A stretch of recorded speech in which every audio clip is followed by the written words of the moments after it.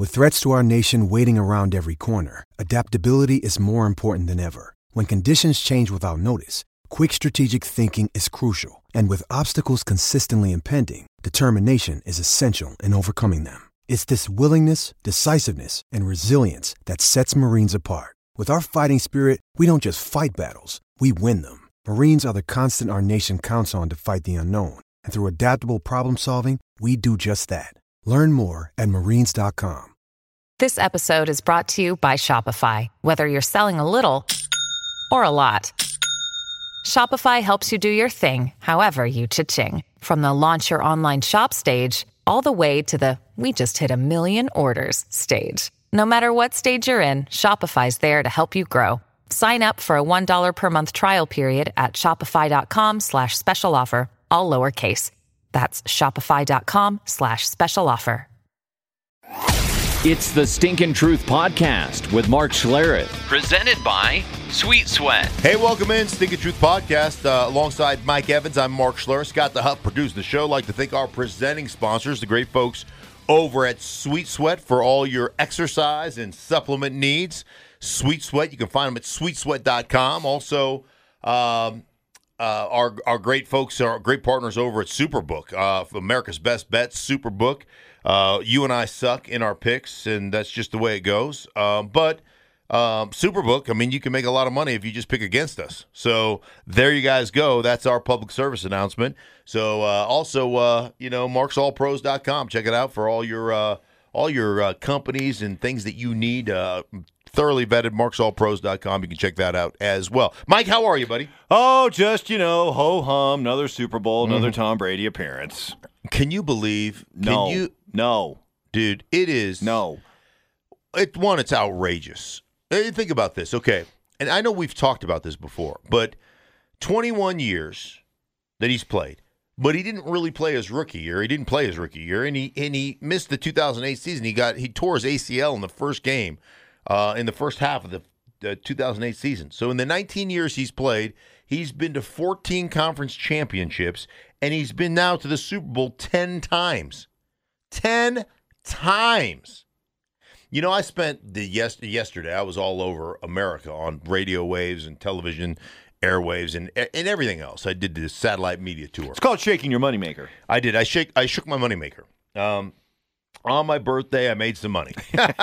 You never stop working. So I'm all over the place. And one of the themes that was amazing, you can talk about the talent. You can talk about, people talk about and they marvel at 43, he still can compete at that level, right? And that's not even close to the most impressive thing to me. The most impressive thing to me is that you haven't been sated by your success. Human nature just says, man, I've had a lot of success. I've made a lot of money. I'm married to a supermodel. I'm this, that, and I'm the other. Like, I'm just going to go on cruise control. That dude grinds like it's nobody's business. And that, to me, is the most amazing thing. He wants to be coached hard. He wants to get his ass reamed. He wants to, he's one of the, and I got a chance to met with him for, 3 or 4 times this year that I've called games. Dude, my sense of Tom Brady is he just wants to be a normal dude. Just wants to be a guy. Really, that really is. Now, he can't because he understands how famous he is, and he understands, kind of the life he leads. But, when you talk to him, man, he is the most normal, joke around, flip him shit, and he's just flipping it right back to you. And it's not offensive. It's not, it's just the way he is. But his ability to grind, his ability to not be sated by success, his ability to have that internal fire that just burns to say, I'm going to be the best, and I'm going to bust my ass, and I'm going to work harder than anybody else, and I'm going to lead my football team, and I'm going to demand a bunch of shit out of them because I demand it out of myself. I mean, it's a case study in what leadership truly is. And people yell, they get mad. Well, he yells at his teammates. Half the time, and Bruce Arians told me half the time he's dog cussing himself. He's like, you stupid fucker. He's walking and he's yelling at himself. So, pardon my French, but it's amazing. This is going to be his 10th Super Bowl. If he wins, it'll be his 7th Super Bowl title, Mike. So, is this Super Bowl run his most impressive? I think you got to put aside the first one all the way back in 2001, just because it was truly Disney-esque. Where the heck did that come from type thing, okay? But once he became Tom Brady. Right. Of the other 9, this one has to be the most special, the most unique, considering everything, right? New team, 2020, pandemic. This has to be his most impressive run, isn't it? I mean, I think just the game alone, coming back from the Atlanta down 28-3 in the third quarter, that's impressive. But I'm talking about the whole process. Start of the year to ending up here process. I don't think there's any question. And when you're talking about a creature of habit, a guy that is he's so pointed and he's so detailed and he's so scheduled, to all of a sudden have that monkey wrench thrown into it, and you're trying to organize workouts at the high school or at the park or whatever it is during a pandemic, and people are telling you can't go and this, that, and the other, and there's no off season, and I mean, it's amazing what they've been able to accomplish. And the other thing was the air of confidence from the organization when that first game they threw picks. He threw a couple picks. He threw a pick 6 against New Orleans, and they weren't on the same page. And they won a couple of games. I called week number 2. They beat Carolina, and we called again week 3. I think we had them in Denver here, and then had them over the course of the season. I think I called 4 Tampa games because I had the Raider game in Oakland, and then I had the end of the year against Detroit where they pulled him in the first half because he had already thrown 4 touchdowns. But the bottom line is how steadfast they were in, we're not even close to being where we want to be, and it's a process, and we understand it's a process, and it's going to take time, and we're going to have kind of some ebbs and flows in the offensive production, and we just trust the process, and eventually we're going to be where we need to be. And, to watch it come to fruition toward the end of this season, to watch them all of a sudden start clicking, and Antonio Brown becoming a factor, and Mike Evans becoming a factor, and Chris Godwin, even though he's had the drops a little bit lately, become a huge factor. Scotty Miller making plays. Cameron Brate kind of coming off the, because he was the third tight end when the season started, right? Yep. Then O.J. Howard gets hurt, and now he is the go-to receiver tight end, where Gronk is more the blocking guy, the guy that's, that's dominating line of scrimmage. So it just is amazing to watch it all come together, and how now all of a sudden they're, offensively, they're a pretty damn good football team. So all Brady does is cement his reputation as the GOAT. And now Aaron Rodgers, 1-4 in championship games. He's only got the 1 Super Bowl. You and I have talked about the Packers before, the dynasty that ever was. Where's he at now? Where's he at? Where's his Packer legacy at? And did you hear a guy after this last defeat that maybe wants a change of scenery?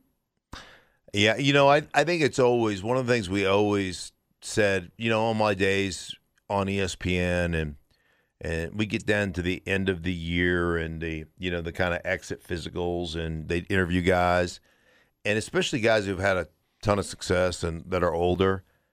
Never ever listen to the exit interview, right? Because usually in the exit interview, you're exiting in incredible disappointment. Like you either had a bad season or you got beat in the playoffs or whatever the case may be.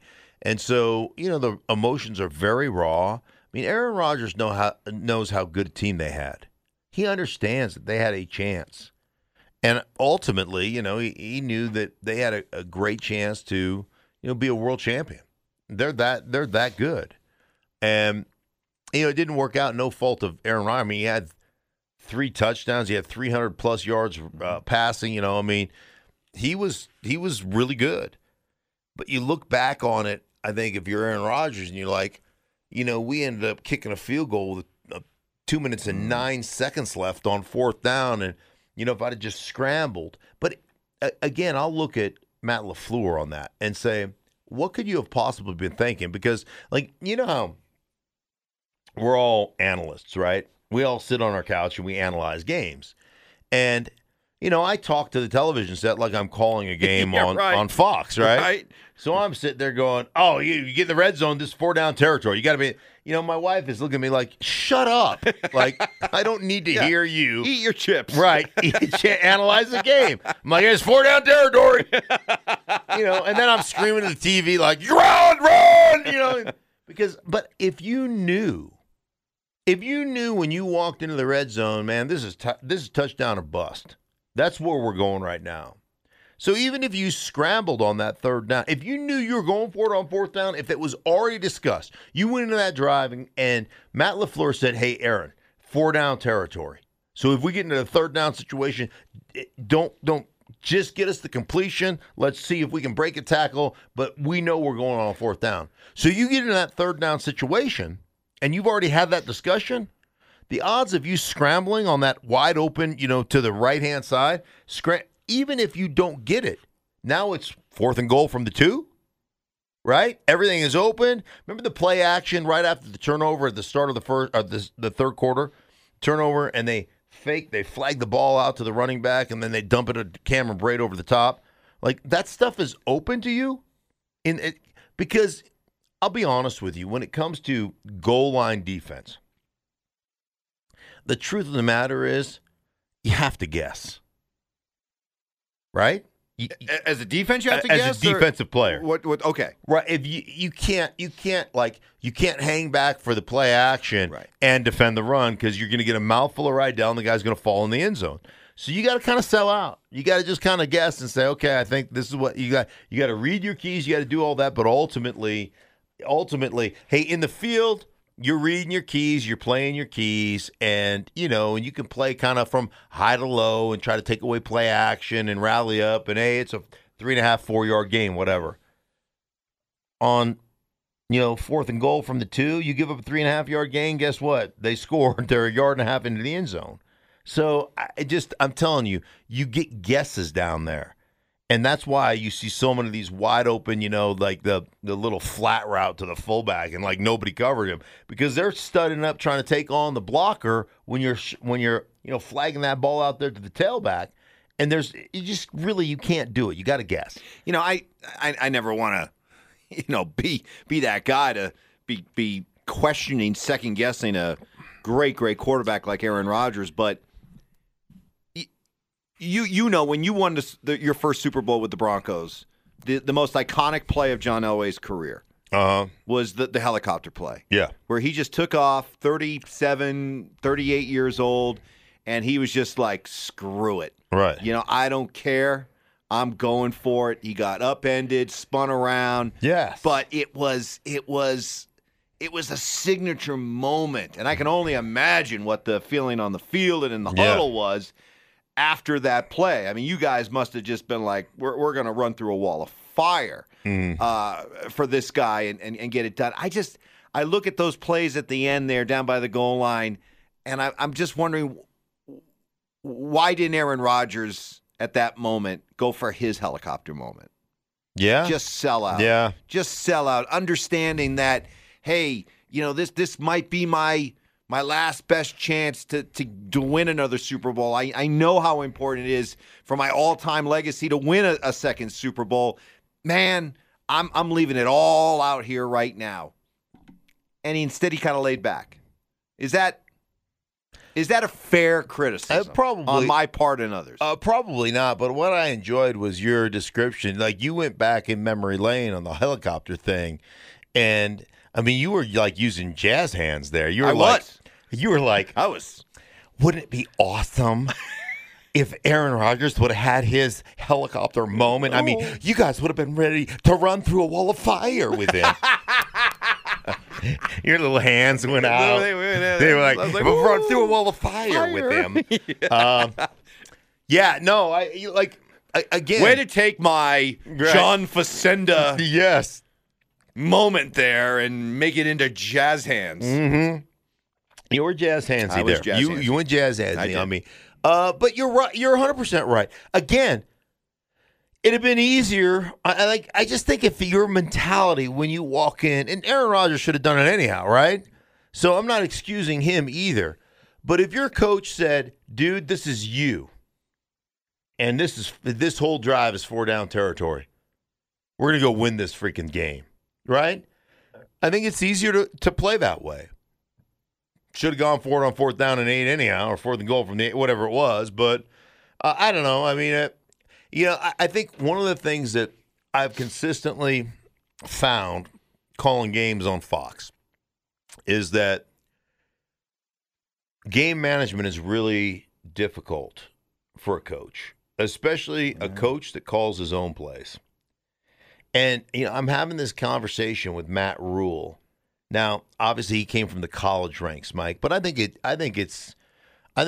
whether you're a first-time coordinator, whether you're a young coach or whatever, it's the enormity of the game and managing the game and understanding everything that you need to understand about situational football. And I think Bill Belichick and the Patriots won championships, multiple championships, because they were better at situational football than everybody else was. And there's one that you dropped the ball on because you're worried about play calling. And whatever else. And I'm not saying that it's easy. I'm saying that I think Matt LaFleur is a great young coach, but I think he screwed up. And I think this is one of those, it's a hard lesson to learn during the NFC Championship, but it's a lesson. All the same, it's a lesson. And I think, Matt Rule told me, he goes, the biggest difference for me is understanding situations and understanding the fact that every game essentially comes down to a one-score game, and the decisions you make affect it.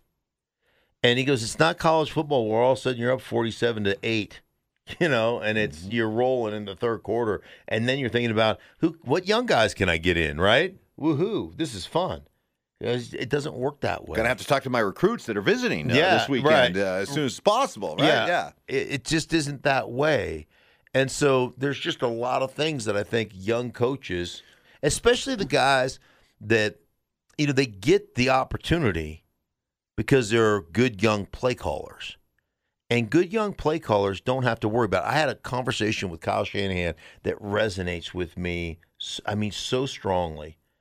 And it was a couple of years ago, and he goes, when I was a coordinator, he goes, if things weren't going well, I could just lock myself in my office. I wouldn't come out for 3 days, wouldn't shower, just look like a wreck, greasy hair, hat on my head, hadn't slept. And he goes, as a head coach, I can't operate that way. Man, I got to address the team. I got to look like I'm up, awake, ready to roll. I've got to address the media. And I have got to, even though I'm a play caller, I've got to manage a football game. Yep. And I tell you, it is, and even Kyle Shanahan, Super Bowl, remember? Yeah, there was clock management questions at the end of, I think, at the end of the first half, right? Yep. There was and I just think it's a really hard thing to do, especially when you're Vic Fangio calling defensive plays or you're Matt LaFleur calling offensive plays. Hey, Andy Reid's had his issues over the years. And there's a veteran coach who's been through it all, and he, even in the last few years he had some celebrated issues with clock management. I think the other thing too that we've learned this year, and this was a record-setting year across the NFL. You go and look, and offensively, records set all over the place with all kinds of offensive numbers. But here's something that jumped out. The NFL this year established itself as a go-for-it league.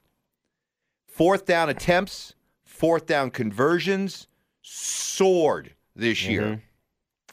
And it's to me, it's a combination of two things. One, analytics. And the idea that the odds of actually making it on 4th down and extending drives are so much better than just simply kicking the ball away. And secondly, this notion that how many times do we hear you analysts say it?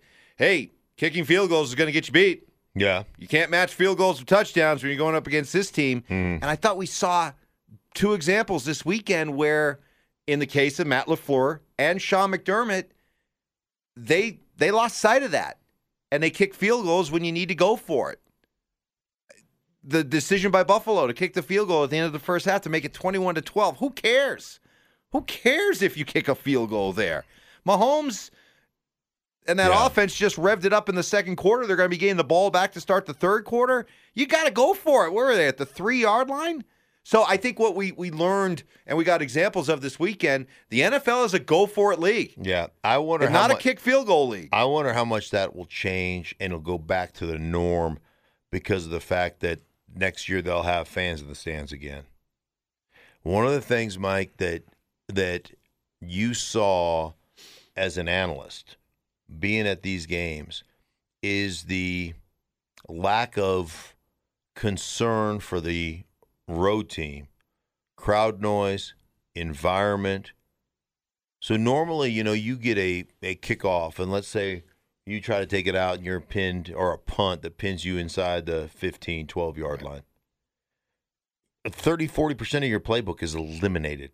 Done. We can't run this, right? Let's just try to see if we can get close to it first, and let's try to flip the field. Let's get a punt of our Too much own. noise coming out from under near your end zone. It's just too hard to communicate. You can't have the can it plays. You can't have the can it plays, or you hear guys do it all the time.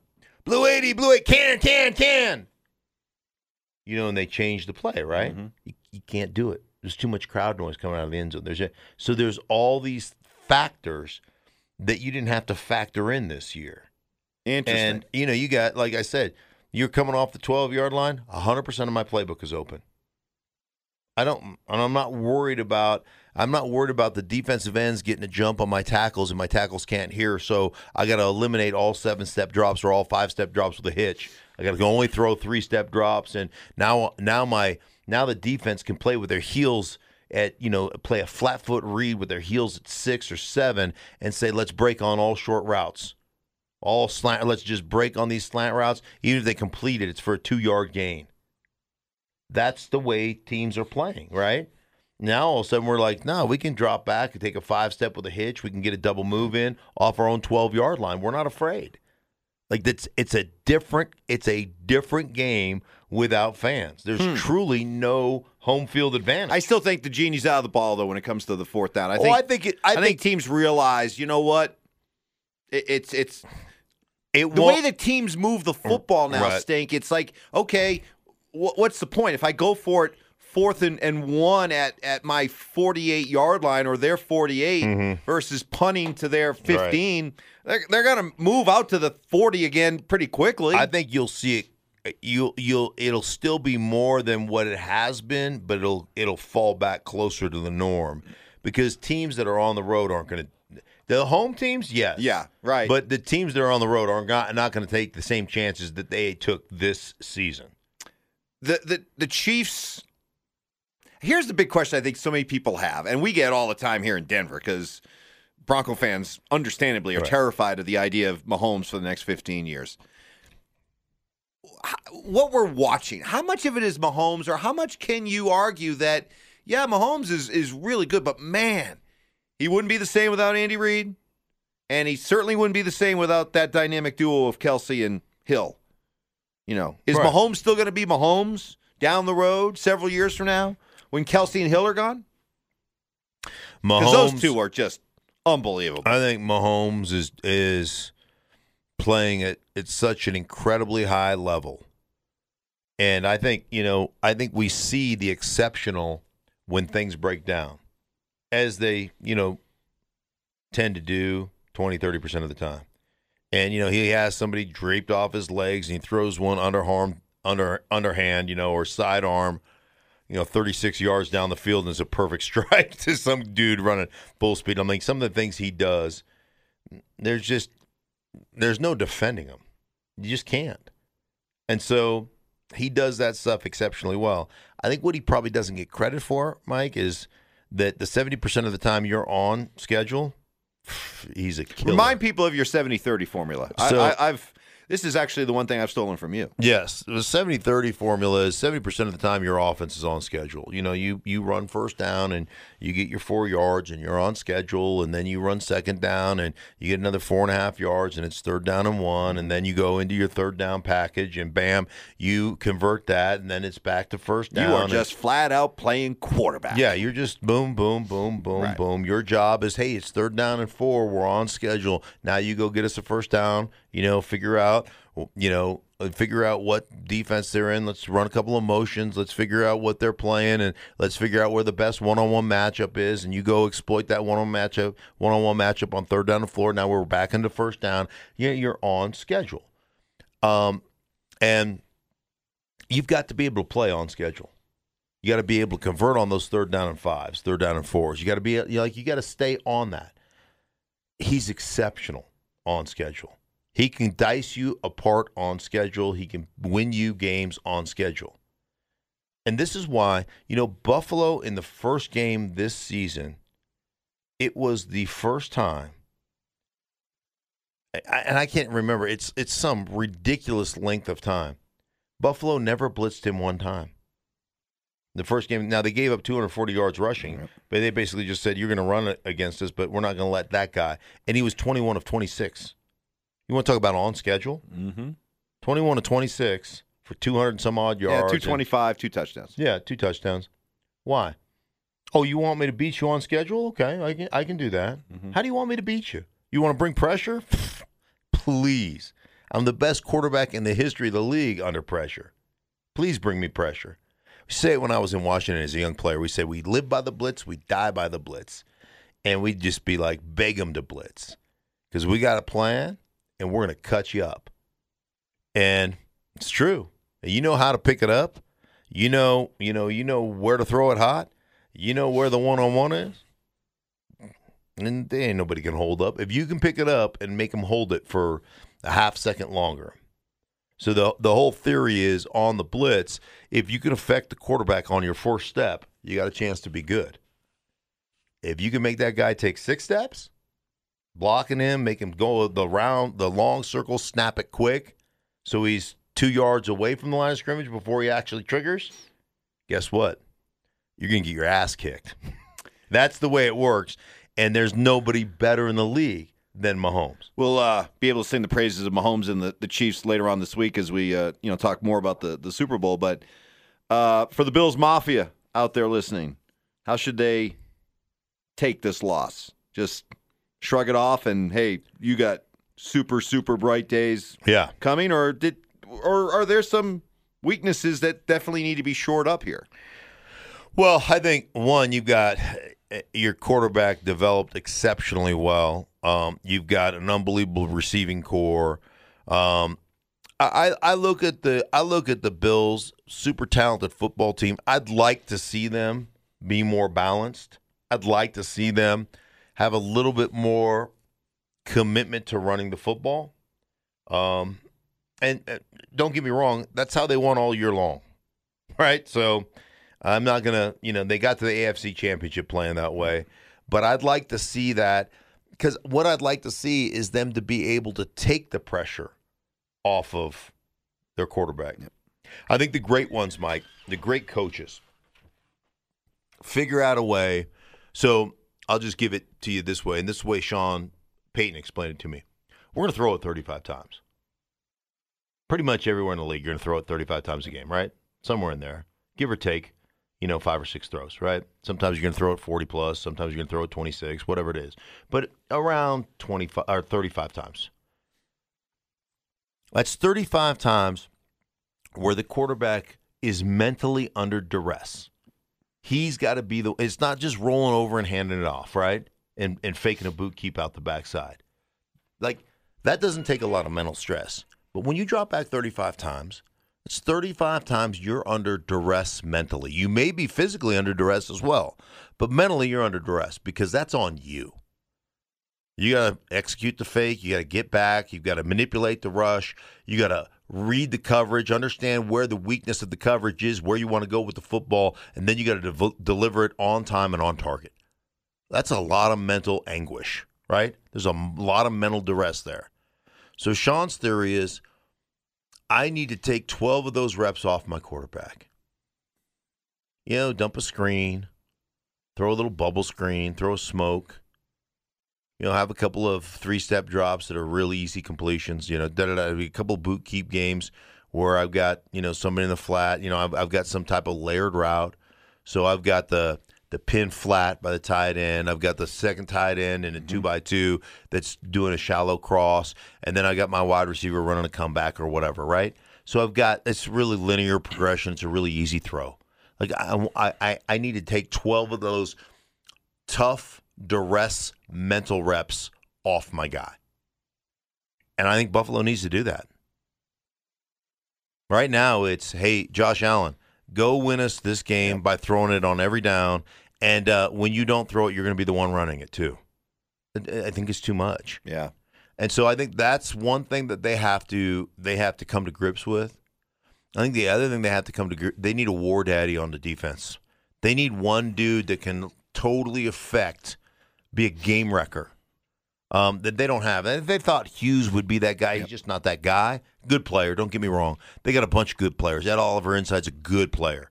Quentin Jefferson's a good player. They've got good players, and they've got a great rotation. But they got one. You got to have one. Like, to me, you got to have one war daddy. Somebody that you guys say, hey, we got to double team this guy every time we get into a passing situation, which then you can attack protections, right? Because then you can say, all right, they're gonna find a way to double team this guy. So whether it's slide, depending on where their back is, if it's the back coming over, if it's tight end, like you can figure it out, right? The way they're going, and then you can say, now we're gonna bring pressure over here. Now we're gonna make sure we get this one-on-one over here, whatever it is. So I think those are the two things to me. One's a personnel situation on the defensive side, and then one's a philosophical situation on the offensive side. I think those are the two things they need to address. Hey, one last one for you. As we wait to see if Houston is going to trade Deshaun Watson, we know now that Detroit's going to move on from Matthew Stafford. You've done a lot of Lions games over the last couple of years. There seems to be a lot of debate out there about Stafford.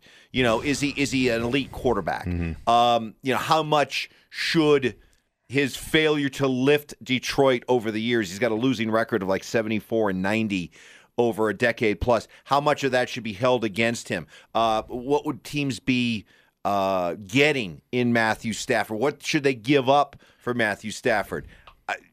You're a huge Matthew Stafford fan. Matthew Stafford is an elite-level quarterback.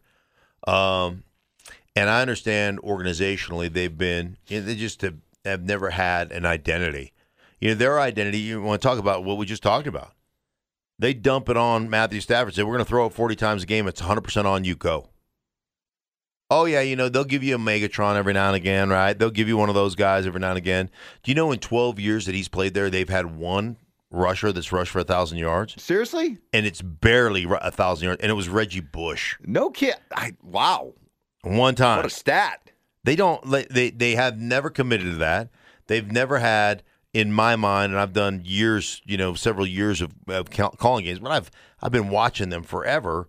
They've never really had a dominant offensive line. They've just never had an identity other than Matthew, go win us a game. That's what their identity has been. So I don't want to hear about his record. I don't want to hear about how he doesn't elevate people. They've never had an identity, and they've never ever taken that pressure off of him. He is a Dixie plate that they load to the point where it can't hold up anymore. That's their organizational philosophy. They're going to the picnic, and Matthew Stafford's a Disney plate, and they like everything. They like the chicken wings. They like the tater salad. They like the ambrosia salad, but they need some of them barbecue ribs on that plate too. And then, oh my gosh, burgers and hot dogs. Yeah, throw those on chips, right? And then they just throw one last thing on there. Corn on the cob, thank you. And then it breaks in half, and half your food falls on the grass. That's Detroit. That's their approach to football. So you're saying the Lions, instead of being hefty, they're wimpy. Yes, exactly. That's exactly what they are. And so, I'd love to see him have an organization that's actually committed to being a good football team. as opposed to saying, "Hey, go, Matthew Stafford. Here's the keys to the Ferrari, or here's the keys to the top fuel dragster, but we only have unleaded." How many races are you going to win? Seriously, I mean, that's how they operate. So if you're looking for the 10 to 15 year unicorn, Matthew Stafford obviously is not your guy. But if you're looking at this in a 3, 4, 5 year window, you think you can win big with Matthew Stafford? I think you can win divisions with Matthew Stafford. I think you can be a perennial playoff team with Matthew Stafford if you build it the right way. And listen, man, I've done games now on Fox for 4 years. So I've been up close and personal. I've seen, I've studied. You know me. I mean, I'm spending 25, 30 hours a week studying tape. Yeah, you're crazy about that. It's what I do. As far as just pure talented throwers of the football, there's probably, you know what? I was thinking one, but there might be two guys that I've watched that are maybe more talented throwers of the football than Matthew Stafford. It's Aaron Rodgers and it's Josh Allen. Even Allen's got the arm strength, but if you're just talking about throwing the football, accuracy and consistency throwing the football. Well, but Matthew Stafford was where Allen was when he was young, because he would he'd break down, he'd get a little lazy with his he was in shotgun so much. He's a top 3 arm talent. Just arm talent alone, absolutely one of the top arm talents in football, and unsolicited. This is unsolicited. I'm doing a game between Tampa and Detroit this week 15, week 14, whatever it is. And I'm having a conversation with Bruce Arians, unsolicited. He was one of the few quarterbacks I've ever come out early to watch warm up. Matthew Stafford. He goes, dude, I love watching him throw a football. He goes, I'll just sit there and basically watch. He goes, one, unbelievable arm talent. He does things that people just can't do. Two, goes, he is tough as shit. That's unsolicited. I'm just doing the game. Oh, by the way, this is something I like. That's Bruce Arians. So inside NFL circles, inside Matthew Stafford, there are going to be 12 teams that are going to chase him. I'm telling you, and I know all these people will be like, well, he never won anything, and he's never won a playoff game, and but he had Megatron. Don't be a dumb shit. Like, give me the receiver, the big-time receiver that leads your team to a world championship. It doesn't work that way. Well, I'll tell you what. You have more than sold me on Matthew Stafford. I was skeptical. I was wondering, but, hey, I respect your opinion. No BS. You put the time in. You study, you watch these guys, you talk to people in the know. I think your opinion is as informed as anybody. So if I'm a fan of the Broncos, the Colts, Washington, New England, Carolina, any of these teams that have been, linked as possible landing spots for Matthew Stafford, if you're a fan of one of those teams, you got to be excited what you're hearing from Stink right now, because that is a rock solid endorsement of Matthew Stafford. I'm just telling you. I am telling you. You put a football team around him. Put him in San Francisco, where they know how to run the ball, where they got an oval line that'll get nasty with you, where they got tight ends that'll block people. Put him in I dare you to put him in San Francisco. They'll be right back in the Super Bowl hunt. Promise you. Wow. I promise you. All right. On that note, what an endorsement. All right. That pretty much ties it up. Yeah. Get excited, people. I can't think of a better way to finish that one. Whammo. Hey. That's Viagra for struggling football teams and fans out there. Hey, for everybody involved with the Stinky Truth podcast, for our presenting sponsors, the great folks over at Sweet Sweat, also Superbook, America's Best Bet. Thank them so much for being involved in the show. For Mike, myself, for Scott, thank you guys. We'll be back with you at the end of the week.